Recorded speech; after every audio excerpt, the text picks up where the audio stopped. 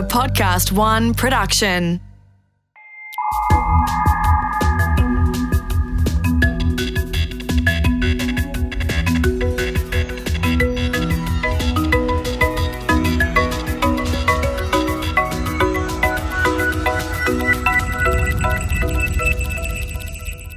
Unlock your smartphone. Open your browser. Click on a link. Ever wonder what happens when the page loads? Some things you can see, text and images appearing. Lots of things you can't. The parts that are hidden from view, some of them are just technical supports to make everything work well on whatever smartphone you happen to be using, whether that's a large one or a small one, fast one or a slow one. But there are other bits called cookies that create a breadcrumb trail. Wherever you go on the web, you leave a trail of crumbs. Companies like Google and Facebook follow those trails to learn more about you and what you like. Multiplied by billions of smartphones, it means these organizations know a lot about us. And over the next billion seconds, those cookies will be driving more and more of what we see, hear, and know. G'day, I'm Mark Pesce. The coming next billion seconds are the most important in human history as technology transforms the way we live and work. On this series, we talk to some of the brightest minds shaping our world, charting our path as we voyage into an incredible future. And that future, while often amazing, is never without challenges. We've built a planet-wide infrastructure for knowledge sharing. But some of the decisions we've made along the way, in particular, using advertising to pay for the web, have produced some unforeseen and unfortunate consequences. Is it too late to turn back? Can we repent of the web's original sin? We're going to pose that question to Robert Tercek. Rob built a lot of the modern media landscape, and now he has some concerns about the monster he helped bring to life. Watching the media as the media watch us on this episode of The Next Billion Seconds. So let me set the scene. It's 1994. I've just come home from the first international conference on the World Wide Web, which was basically the 300 people who were researching and putting the web together. One of the folks that I met there was an 18-year-old by the name of Brian Bellendorf, who was working very hard to put Wired magazine online. So Wired was the very first magazine that went from print to an electronic version, and he was working very hard behind the scenes making all of that happen. This is before any of that had gone public. I knew about it because I was in on the secret. And one day, I went over to his work to have a conversation with him. And I found him in a hallway moving a cart of computers from one room to another. And I said, Brian, what are you doing? He said, so some friends of mine are setting up a web ad agency. And I just sort of stopped in my tracks and I was like, what do you mean? He's like, well, you know, there's web pages. Of course I knew there were web pages. I said, well, people want to buy ads on those web pages. And I literally said, I don't understand what you mean. He said, well, basically you can think of them as maybe little images that people put on the web page and, you know, people will make a little ad for something. And I literally stopped and turned to him and said, people will pay for that? Which shows you that, yes, I may be a futurist today, but I can be awfully dim. And Brian, bless his soul, was very patient with me. He said, actually, they already have a couple of clients. They have Volvo and Ford as customers who are willing to pay to place advertisements on pages on the web. And it turns out Brian, you know, went on his merry little way. He was on his way to becoming one of the founding partners of a firm called Organic Online, which was the very first web advertising firm. So this is all the way back at the very beginning of the web. Now, at around the same time that I was being stupid about advertising on the web, our guest was working very hard with Monty Python, creating the very first awesome interactive CD-ROM. Just at about the moment the web was about to make CD-ROMs much harder to sell. But that wasn't Rob Tercek's first foray into media. Back in the 1980s, Rob established himself as a wunderkind at MTV, defining the way television would look and work for the next 30 years. Rob has worked for Sony, for Oprah. Oh, and along the way, Rob was the president of a company called Packet Video. You probably wouldn't have heard of them, but they were the first company that made products for streaming video. That's the core technology behind Netflix and lots of other media companies. Rob Tercek created much of the media world that we live in today. Rob, welcome to The Next Billion Seconds. Well, thanks, Mark. It's a pleasure to be here. Okay. So let's go back now in the early days when you started working. You were working at MTV in Asia, and advertising was, I guess, kind of old-fashioned at that point. How would advertising pay for a broadcast at that point? It's interesting. At the time, we thought we were really sophisticated, right? And so if you were part of MTV in New York City, you felt like you were on the absolute cutting edge of the media universe, and we were pioneering all these new techniques of reaching people and new ways to advertise and so forth. And then MTV asked me to go launch the network in Southeast Asia, based in Hong Kong, but launching in about 25 countries around South Asia, including China and India and so forth. And there were no advertising markets for what we called the youth segment or the youth market. There was no such thing as a youth market at that point. In Asia, in most countries in 1991, you had government-owned channels. Like in India, there was Doordarshan 1 and Doordarshan 2, and there was no commercial radio at all. So we looked at this and said, holy cow, this is going to be like shooting fish in a barrel because there was no competitor at all in the landscape. And yet, advertising agencies and their clients didn't have a concept of young people as a market segment that was desirable. Because they'd never tried to sell them anything before. It's hard to think of that today, right? Because Right. when you walk around Singapore and Hong Kong or anywhere, KL or any place else in Asia, it's a booming youth market. But that concept was absolutely brand new. We had to kind of bring it in and show them. And of course, what MTV had was kind of hedonism on the air. That scared advertisers who were largely a conservative bunch. What we'd always try to do is marshal some statistics, put together a compelling package. And MTV was quite good at research. We did 8 kinds of research every single day. So our idea was we're going to bring in data. At the time, looking back, it's funny, right? Because we would phone people, we'd do focus groups. Now that all seems kind of quaint. But at the time, that was how you did it. You built up a package of value and you said, look, this is going to be an important segment. And your advertisers either believed you or they didn't. When you're launching any kind of new media property, you're really selling in a lot of hope. Right. And people listen. It's just like an investor when you try and raise money for a startup. They listen and they say, is this market really going to emerge or not? And they're going to use their own critical judgment to decide if they believe your story or not and buy in. And the notion is they're buying in today at a low price with the hope and expectation that it's going to grow if you execute. So it's very much like making an investment. Our first advertiser for MTV Asia was Sumitomo Heavy Industry. Who make industrial equipment, right? I think somebody at Star TV pulled in a favor from a longtime partner there to help us just hit our ad revenue targets. But we had really shoddy research. The one big discovery we had in Asia was in the United States, you can ask people to tell you information. They're quite happy to share it. In Asia, people aren't in the habit of giving away information for free to a bunch of strangers. So we had a hard time extracting market data.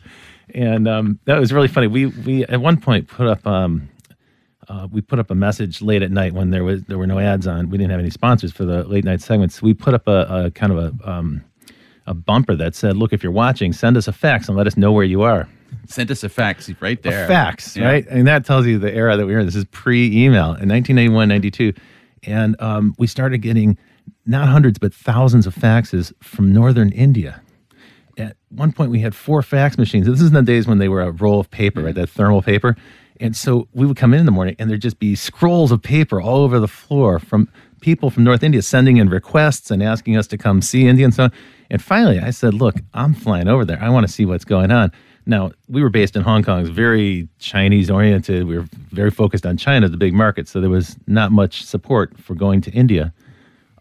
But what had happened was that you had the famous kite walls. Do you know the story of the kite walls? So a local merchant in a village in India would buy a satellite dish and 10 miles of coaxial cable. And connect everyone in the village. They would fly kites across the village, and then they'd use that string to pull a rope, and the rope would pull a coax cable, and they'd just drape it over the electrical system or whatever else, and they would wire up the village. But it would happen then that whoever that merchant was, when he changed channels, everybody's channel would change. And so the faxes we were getting were coming from teenagers saying, listen, the man in our village who owns the cable system, he likes to watch the BBC News at 8 o'clock, and that's when the top 20 countdown is going on. Could you move it an hour ahead or an hour later so that we can convince him not to change the channel back? Because we actually have to go knock on his door and ask him to change the channel. This is how rudimentary it was back in those days. Oh, okay. So, and this is literally just 1 billion seconds ago, right? Yeah. To sort of give people a sense of the time. That's 1 billion. It's only 1 billion seconds 25 ago. years, yeah. So we've come really, really far. Not even 1 billion seconds. We've come really, really far. Now, we start to come into the web era. And you know, I was talking about these early days in 1994. And in the same way, Volvo and Ford were willing to make a bet, right? They were willing to make a bet that they could spend a little money on these banner ads, on these web pages.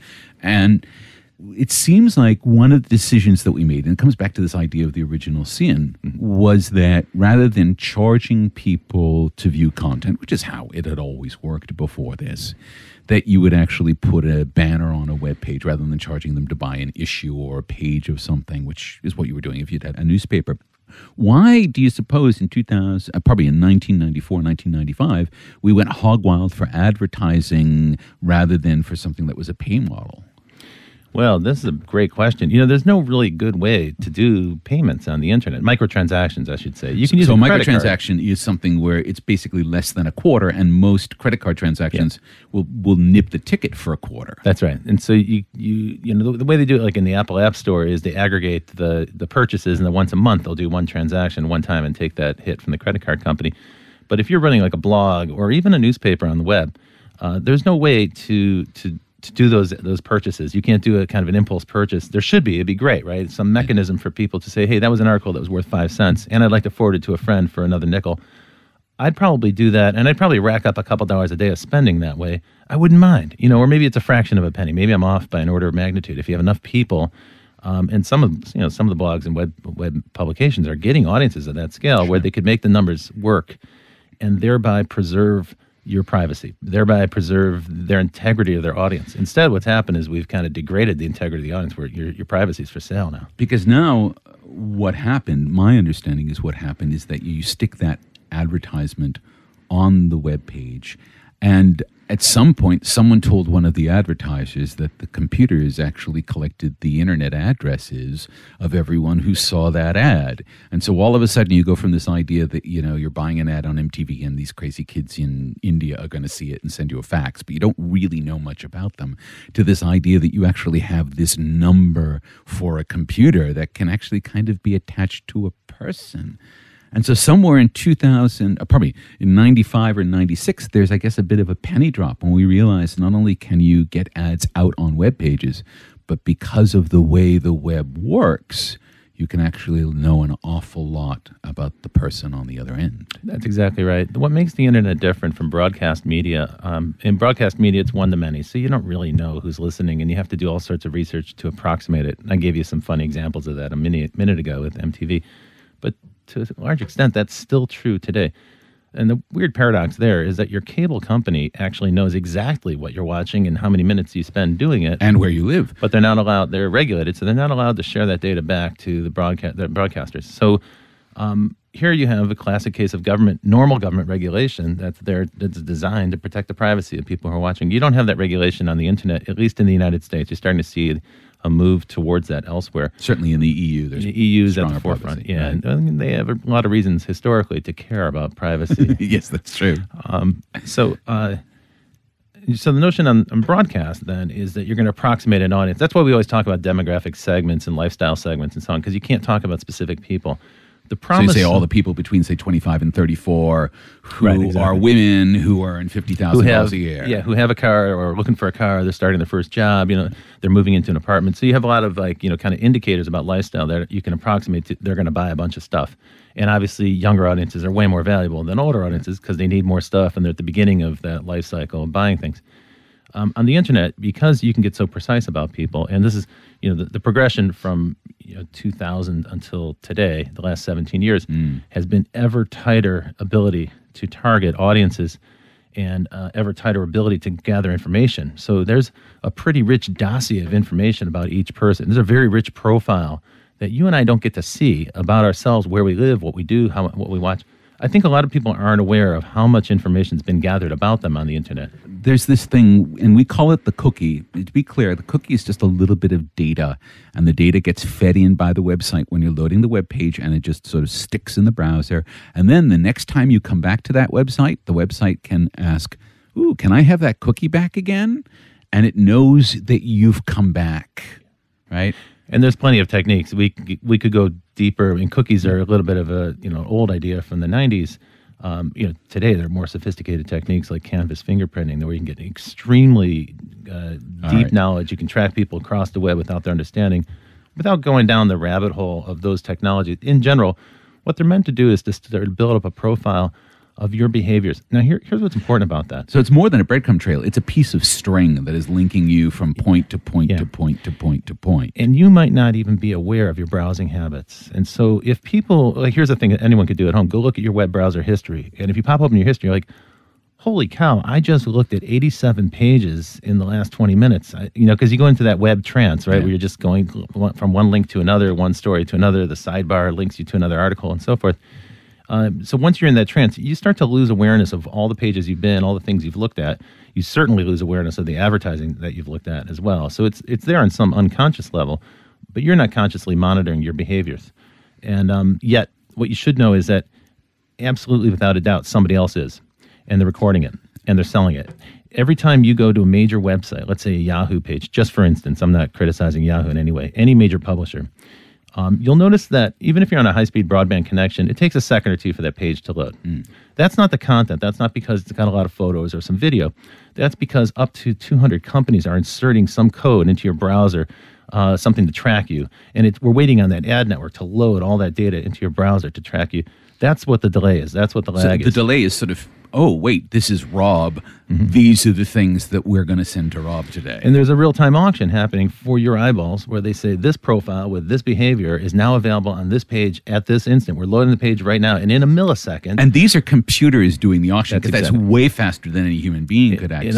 It all happens in milliseconds, but that's the delay. You're waiting on the advertising. But you can imagine sort of the auction room at Sotheby's, all right, and Rob's picture pops up, and all of a sudden all these hands go up in the audience, and they're all bidding for the fact that there's this guy, and he's got these, and all of your demographic profile, which is attached to this, right? Everything that we know because of the kinds of things that you looked at and the kinds of places you've been, all of that is there. So it is a snapshot of you. Yeah. I mean, to be fair, it might not know my name. It might not have my picture, just to clarify, because I wouldn't want anyone listening to get confused. But they don't need that, right? That's not important. What's important is that I'm a man of a certain age, and I live in a certain zip code, and I have a certain browsing behavior, and they can extract an awful lot of data around that. And then if you buy database enhancers, it's actually quite easy to start to match that with a real personality. So it's just not difficult anymore to take someone's browsing and search history, correlate that with a credit card and purchase behavior, and all of a sudden you know exactly who you're talking about. Yeah, exactly. You know your name and your picture. Exactly. And we're talking about hundreds of companies. This isn't just Yahoo or Google or Facebook or anyone. No, it's the data scrapers, these companies that aggregate data and resell it. They're kind of the scary companies because most people are unaware of them, and we don't really know what they're doing with their data. We don't know who they're selling it to. And if this is sort of an issue, if you care about this issue, I think it's unavoidable that on a two-way network, your data is going to be recorded, because we can do that. That actually helps us make better content. It helps us serve people more effectively. So in a way, that works for us. The issue is when they resell your data, you lose control. Already, you don't have any idea what data is being captured. But this idea that your data can be resold to some other parties and resold and resold and resold. And so you end up with a situation like the one we have with Equifax.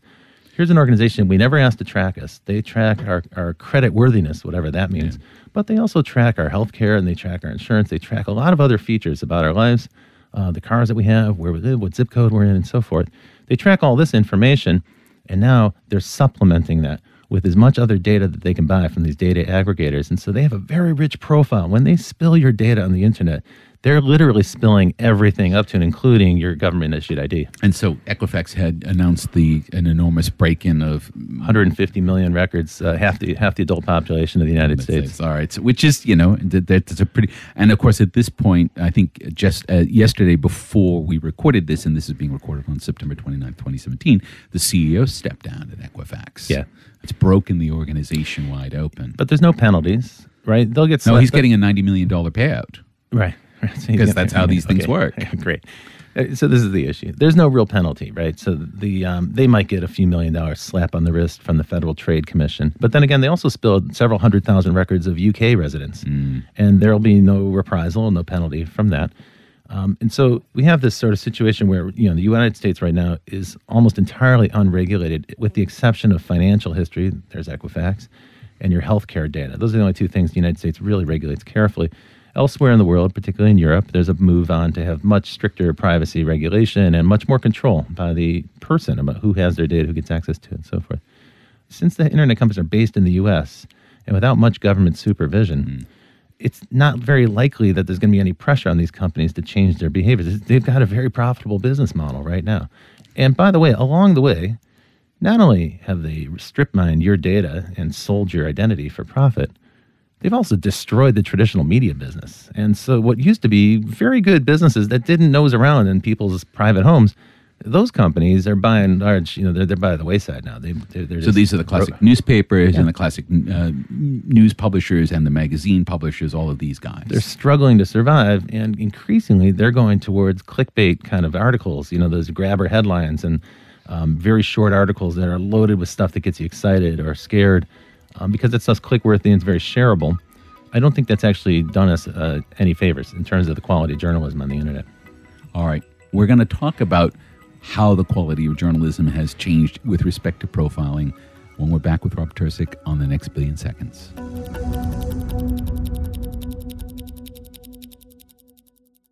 And we're back talking to Rob Tercek about where it all went horribly wrong. No, and I laugh a little bit, and because we have talked, and I've talked with Andy Polaine quite a bit, and also with Genevieve Bell about sort of the more pervasive nature of surveillance culture. And of course, one of the terms that people are starting to use with respect to the internet is that it's surveillance capitalism, that people make money off of watching you. And I really want to take a look at Facebook, because Facebook is, in a sense, Google is different, but Facebook is kind of the category example here. Because Facebook started out with everyone just sort of sharing everything, and you'd load up your news feed and you'd see what everyone was doing.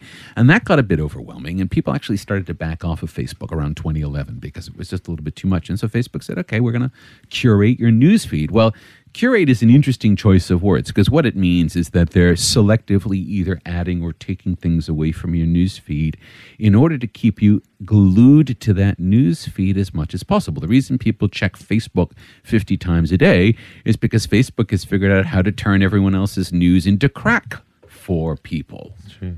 Yeah. Right? And so they've built this learning system that does that. While Facebook is doing that, it's also then figuring out, because it needs to, what you really like and what you really don't like. And it can do that because it can see how you react. Do you follow that link? Do you forward that along?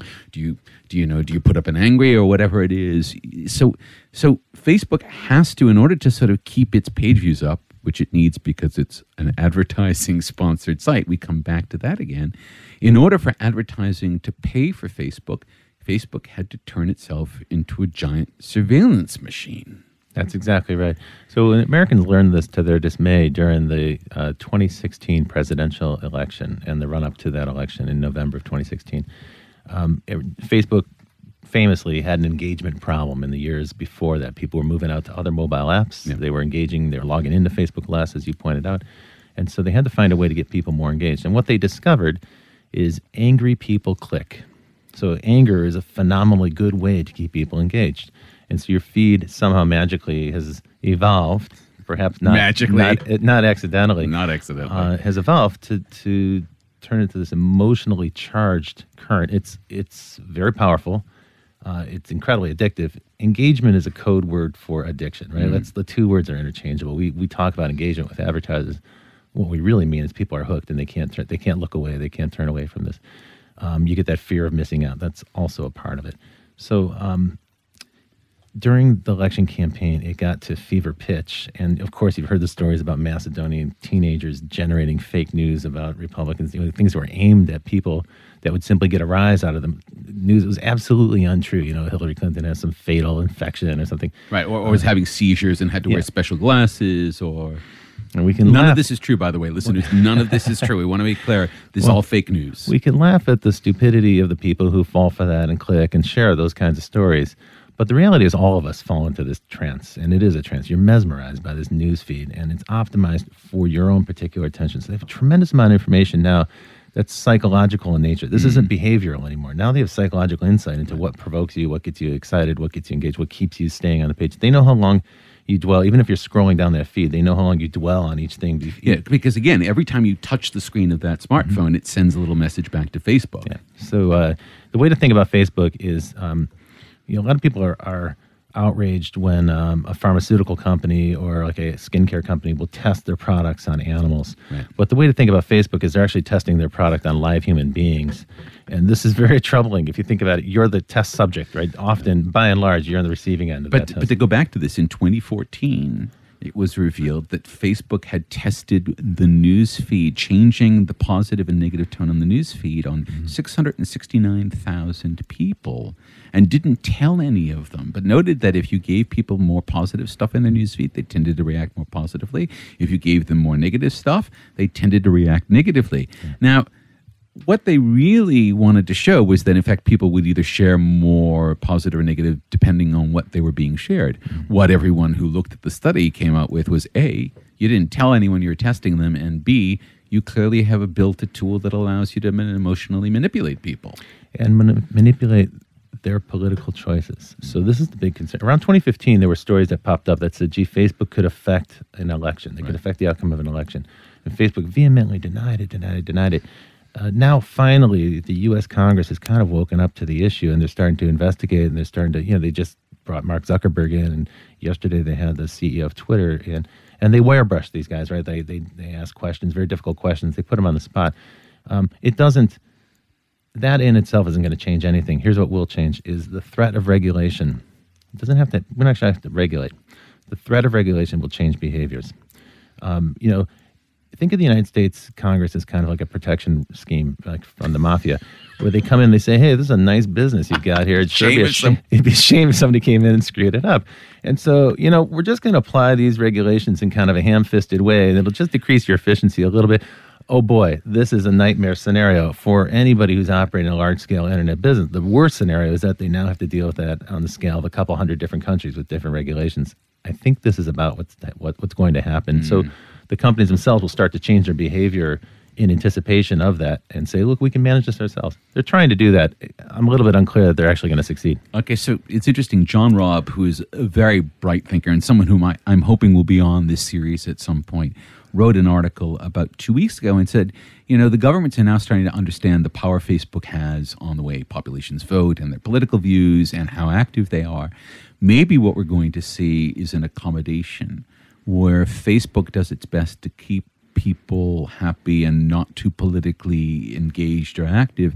And the price for that, the bargain, is going to be that Facebook is going to get to play these kinds of games around building and holding on to its audience. And it was he raised it as this is a possibility. And the thing is, you can't deny it. You can't wave it out of hand. And you have to think that some governments are going to take that bargain. Maybe not the U.S. government, maybe not the Australian government. It's already happening. Vietnam, Facebook has already complied with Vietnam's request to censor Facebook in Vietnam. So it's already happening. Facebook is going to gradually give in to every government demand. They have no choice because the alternative is what happens to them in China, where they're simply blackballed out of that country. Investors won't stand for it. Zuckerberg won't stand for it. So they'll compromise and they'll work with government. I want to just take a second to note how far we've come from those John Perry Barlow days. Okay, so days of optimism. John Perry Barlow wrote something called the Declaration of Independence of Cyberspace in, I think, 1993, in which he laid out some very clear principles of openness and freedom and sharing and all of this. And he said to the old governments of the past, don't come into our space, right? This is a place for freedom. This is a place where we're going to freely exchange our ideas and so forth. Look how far we've come since then. What we've built is the world's greatest surveillance apparatus that can gather data on a micro scale, that any oppressive authoritarian regime would just dream of having at their fingertips. The Stasi would have loved the modern era. Okay, look, we've done enough to make the audience kind of upset and cranky, and thank you for listening for this far. Let's start to talk about what we can do about that. All right, but we haven't talked yet about the location graph, and I want to get into that at some point. All right. Well, let's talk a little bit about tools that would tend, I think, away from these things. So what's the Brave browser? Oh, so Brave is a cool thing. So the founder of Mozilla and a group of other web Illuminati got together and decided to deal with this issue of advertising. Advertising being, let's say, some people call it the original sin of the internet. It's where everything went wrong. We started to corrupt this notion of democratized media and free access to media, free sharing of ideas, and turn it to something that's a little bit grimmer and darker and maybe Orwellian, what we're just describing. So the Brave folks said the problem here is there's no alternative business model, and the surveillance business model is extremely strong. It's a very powerful one. It works, for want of a better one. So they proposed a better one, which is a microtransaction model based on a cryptocurrency. So a microtransaction, again, is these small, these penny, 2 penny, 3 penny transactions. Yeah, too small to do on a credit card. Right. It wouldn't be efficient to use any of our traditional payment mechanisms. So hitherto hasn't been possible to pay somebody 3 cents to look at an article on the internet. But with the Brave browser, what they would do is they would protect your privacy, first of all. So you would prevent people from putting cookies in the browser. That would be the only browser out there that allows that to happen, right? So it would keep you anonymous. And then built into that would be this microtransaction mechanism. And as a user, you would have a wallet of these tokens. So it's a digital currency. Right. And you would have the choice to pay for an article. And if you didn't want to pay for the article, you could look at ads, right? And then they could also have a transaction model for your data, and you release certain data to that publisher if you wanted to trade off data. But at least you'd have a choice in how you would manage that. Here's what's interesting. When they came out with the scheme, a lot of people said, come on, it's pie in the sky, microtransactions. Are you kidding? But there's tremendous pent-up interest in some alternative business model. A few weeks before they did their initial coin offering. Okay, so this is where they were actually basically selling people the currency that they would be using to be able to pay for these ads. Yeah, the way an ICO or initial coin offering works is a company comes along and says, look, we're going to create a new digital currency for this particular digital marketplace. And it's going to allow us to exchange value for something, content or information or service or something. So if you're going to use our platform for that service, we're going to compensate people with this digital currency that we're minting. Right. And if you buy in now, you can buy them at a discount, assuming that the ecosystem grows and prospers, there'll be demand for the currency and it will go up in value. So buy in now, get in cheap. So the analogy that I found useful for the ICO, the initial coin offering, is the idea that someone's building a casino in the desert. The casino doesn't exist. There's no plan to build it yet. But they say, look, buy these chips and someday I'll build a casino. And when the casino's a big success, you can come use the chips in that casino, and I promise not to run off to Mexico with your cash. All right, so the Brave browser is the casino. It's a terrible metaphor. But just to bring this home, so the Brave browser, have they built the Brave browser yet? And so they have, and the team here has a great deal of credibility. And by the way, I should say every successful ICO, a huge amount of the biggest factor probably in the success of those ICOs, those initial coin offerings, is the credibility of the team. Right. Because you're buying based on someone's promise that they're going to go do something. In the case of the Brave browser, you have a team that built the greatest open source browser that's in use right now, Mozilla. Right. So people have a lot of confidence that they're going to do it. But what's interesting is they came out with an announcement a couple weeks before the coin offering. They said, there's a lot of demand. There's more demand than we expected. So you should be prepared, folks, that we're probably going to sell out all of the coins, all the tokens are going to sell out in minutes, if not seconds. And how long did it take to sell all the coins? They raised $35 million in 30 seconds. That's $70 million a minute. That's pretty good. Yeah, not bad if you can do it. Of course, it remains to be seen if they can implement this. But what that tells you is that there's tremendous desire from people to find an alternative business model, one that doesn't involve surveillance capitalism. So does that mean then that there's maybe a hope for a little newspaper publisher who actually wants to be able to go to a model where its readers are paying to read the stories? Yeah, it could work for that, but it could also, here's a whole bunch of examples. A local newspaper, right now, there's no business model for them on the internet because their reach isn't sufficient to be important, so they're only going to be able to do business with, with Google or with, a really bad ad network, and that's typically where they go. But also imagine an individual investigative journalist could actually find a group of people who would pay, maybe a few tokens, a few coins. Right. That actually might turn out to be a business model that makes sense. You're seeing a lot of examples of this with investigative journalism right now. A fellow named Kevin Kelly, who's very wise, the first editor-in-chief of Wired, wrote a piece called 1,000 True Fans, which he later turned into 5,000 True Fans, which is like if you're a musician or presumably an investigative journalist and you can get, say, 5,000 people to give you $10 a year, you actually, it's not a great living, but you have a living to be able to pursue the thing that you love.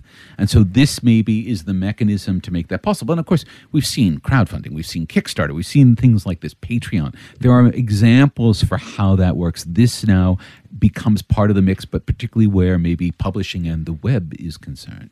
Yeah. So the distinction, all those examples are valid distinctions. The Kevin Kelly piece is well worth looking at. 1,000 True Fans, I love it. The notion there, though, is always, like in Kickstarter, here's a product I'd like to make, and here's the plan. Again, here's the casino I'd like to build in the desert. Well, it's different, right? So here's a product, right? It's a thing, and you're trying to find a customer before you built the product. So the team says, here's our team, here's our credentials, here's our plans, here's our factory in China. It's going to actually make the thing for us. And that seems reasonably plausible. And so you donate your $75 to support their campaign. But it's like selling a product that doesn't exist. And then if you get enough customers, then you go make the product. By the way, that was a business model in mail order with catalogs and with magazines long before. In the New Yorker, there would be those in the back of the New York magazine back in the 70s. You could buy one of those right-hand column small ads that would say, best chili recipe in the world, send $6 and a self-addressed stamped envelope. And if you got enough of those in, then you'd find somebody to make the chili recipe for you and stuff the envelopes and send it back, and you were collecting money. It was a fabulous business model. So that's what Kickstarter is. It's not really much of an innovation on top of that old idea. Here, what we're saying with the tokens and the coin offerings, is we're not saying here's a product we'd like to make. Instead, they're saying here's a whole ecosystem we'd like to create, and it's an alternative ecosystem. And by ecosystem, I mean a market space where lots of participants can prosper and grow and offer so there are innovative people services. Creating content, there are people delivering content, there are people selling content. I mean, it's everything. Aggregating it, marketing content, packaging the content for you, creating news feeds. So suddenly, imagine with a basic attention token, you might just be a great curator who puts together 10 links a day, but they're super links for a particular group of people that really want to follow you, and they don't have the time or the attention to do that themselves. And they might pay you a small sum, maybe $1 a month. It doesn't need to be a huge amount of money, but collectively, with thousands of people, suddenly that's a business. Right. And so this makes that, or promises to make that a lot easier. When do you reckon we're going to start to see all of this sort of fall into place? Well, BAT is here. It's a real thing. Brave browser is coming out. It's a real thing. So I say watch the space. This is unfolding before our very eyes. And they're hardly the only people who are trying to do this. All right, let's bring this forward sort of in order to sort of tie things up. We have a way through, all right? Let's now touch on location tracking, because this sort of ties into where we're going, where we are now and where we're going. So we're all carrying a smartphone around with us. That smartphone has GPS on it, and it's connected to the mobile networks, and it's constantly, because it's connected to the mobile networks, it actually has to give out its location all the time, because you have to figure out which mobile tower you're talking to. Exactly. When you're carrying a phone in your pocket, which most people do, or in your purse, you have to imagine there's a beacon in your pocket or purse that is basically saying, I'm here right now. Oh, now I'm over here. Now I'm over here. Hello, I'm over here. I'm over here now. I'm over here. And there's, 3 billion of these things right now roaming around the planet. It's not just the mobile phone operators or the phone network operators that gather that data, because many of the apps that you give permission to collect that data as well. And you've done that because you want the app to work better. Think of like a restaurant recommendation type app or any type of search application. You want to get the benefit of that service, and so you're going to give it permission to track your location. That's a rich business. So, on Facebook, we have the social graph. Everyone knows about that. That's your friend network. On Twitter, we've got the interest graph, and the interest graph is all the hashtags that you follow and so forth. Now we've got the location graph coming from your mobile phone. The proximity graph, that's all the hotspots that you pass in a given day. And just as you pass by... Wi-Fi hotspots, exactly. Because your phone actually listens to those and goes, oh, I just saw that hotspot. I must be over here. It helps you get a little more accurate on the location tracking. So that will tell you a great pattern about how that person browses each day. Think about a retailer, how valuable that proximity graph might be. Well, I know that if you walk into a mall, if you walk into a Westfield here in Australia, it's already listening to you, listening to your Wi-Fi and listening to your Bluetooth, most of which you keep on most of the time on your smartphone. Yeah. And so it actually watches exactly where you go when you're in the mall. And so this is a real issue for the big retail shops. E-commerce is demolishing traditional retail. And as it demolishes it, it's forcing the retailers to reinvent themselves in order to survive. How do you fight back against Amazon? Amazon's almost 50% of e-commerce revenue in the United States right now. If you're a traditional retailer, you're not going to beat them in e-commerce, so you're going to have to reinvent your physical store. So what they're doing is they're bringing web technologies into the store. And so there's a big retail show that happens. So is this going to be the second original sin? Well, this is the concern, right? The surveillance capitalism model has been so successful in the digital domain that it's now extending into the real world, and it's bending the way the real world works. We're starting to impose digital rules on the real world. I don't think most people are aware of it. I don't think most people are ready for it. But if you go to the big retail exhibitor show now, it used to be people who had special displays or shopping carts or whatever. Now it's 100% technology companies, and it's all about tracking, creating hotspots, the ability to map user journeys inside of the store, the ability to A/B test two different store layouts. So if you're a national chain, you can start to optimize the way traffic moves through your store and maximize revenue and so forth. It's extraordinary. So a physical store is going to be like your Facebook feed. It's going to be extensively tested and customized and reflecting exactly how it can be most addictive while you're walking through the store. Chances are a physical store is actually going to be tied into your Facebook feed, and they're going to recognize your face because you've been face tagged by your friends, whether you like it or not, and they're going to recognize that in the store camera, and they're going to match that, and then some artificial intelligence will start to pull up all the things you like, and they'll tailor the in-store experience too. They'll be able to determine whether you're a high net worth customer or somebody who's a good shopper, a loyal customer. They'll also notice, and this is how they're going to sell it in, they're going to notice if you're a shoplifter, a known shoplifter, they'll sell it in as a security feature. So stores will appreciate that, right? So they can alert their security team to find you. But once they've got the shoplifters tagged, they're going to have everybody else in the store tagged as well. I don't mean to make it sound like we live in 1984. And yet, these technologies exist. They're being heavily marketed right now. Retailers are testing out emotional tracking so they can use artificial intelligence to track your facial expressions. Which with the new iPhone 10 is going to get a lot easier because it's got a camera, the true depth camera, that's really good at that. Yeah. And then, you probably saw the news last week, a little bit speculative. Stanford researchers said that they can tell whether someone is gay or straight based on their facial characteristics. Now, this is probably untrue. So it was a gross overstatement of what the research actually demonstrated, but the potential is there. And you can imagine now in some places this notion of it's an outdated pseudoscience from the 19th century, this idea that phrenology, someone's physical characteristics are going to tell you about their personality or their traits and stuff. It's been disproven, right? It's a discredited idea. But unfortunately, this new research is going to revive that idea, and the exactly wrong people in the wrong governments are going to think it actually works, and they're going to try to impose it. In China, they're trying to use the same technology or similar technology to determine whether or not someone's a criminal. In other words, pre-crime. They're trying to detect pre-crime based on your facial characteristics. So, Robert, I mean, obviously the question here is, what do we do? You can't expect people to throw away Facebook or to throw away their smartphones or to give up a lot of the affordances that we get because of this. Like, I don't get lost anymore. I have access to all the world's knowledge in my hand. But the question, I guess, is equity. Do we have it in our power to change direction? It's a fair question, and I want to be clear. No one's here to alarm your listeners. I hope that wasn't what we just did. Perhaps we did. Maybe we overstated it somewhat, but I don't think that's necessarily true. I think actually probably we're just scratching the surface. The fact is, we're here now. This isn't the future. This isn't some far-off time or some hypothetical circumstance. This is now. This is the world we're in. We live in that fishbowl already. The data's already being collected. And by the way, if you use a credit card or go to an ATM machine, other organizations are also collecting data about your whereabouts. So that's the world that we live in today. I think the first thing is reasserting your control over your identity begins with awareness. And so part of why we're having these conversations is to help people understand the milieu, the environment that we're in. When you're in the fishbowl, it's very hard to see the environment that you're in. So we're trying to show them, look, you live in the fishbowl. Here's the dimension of the fishbowl, and this is what the people outside the fishbowl get to see and get to know.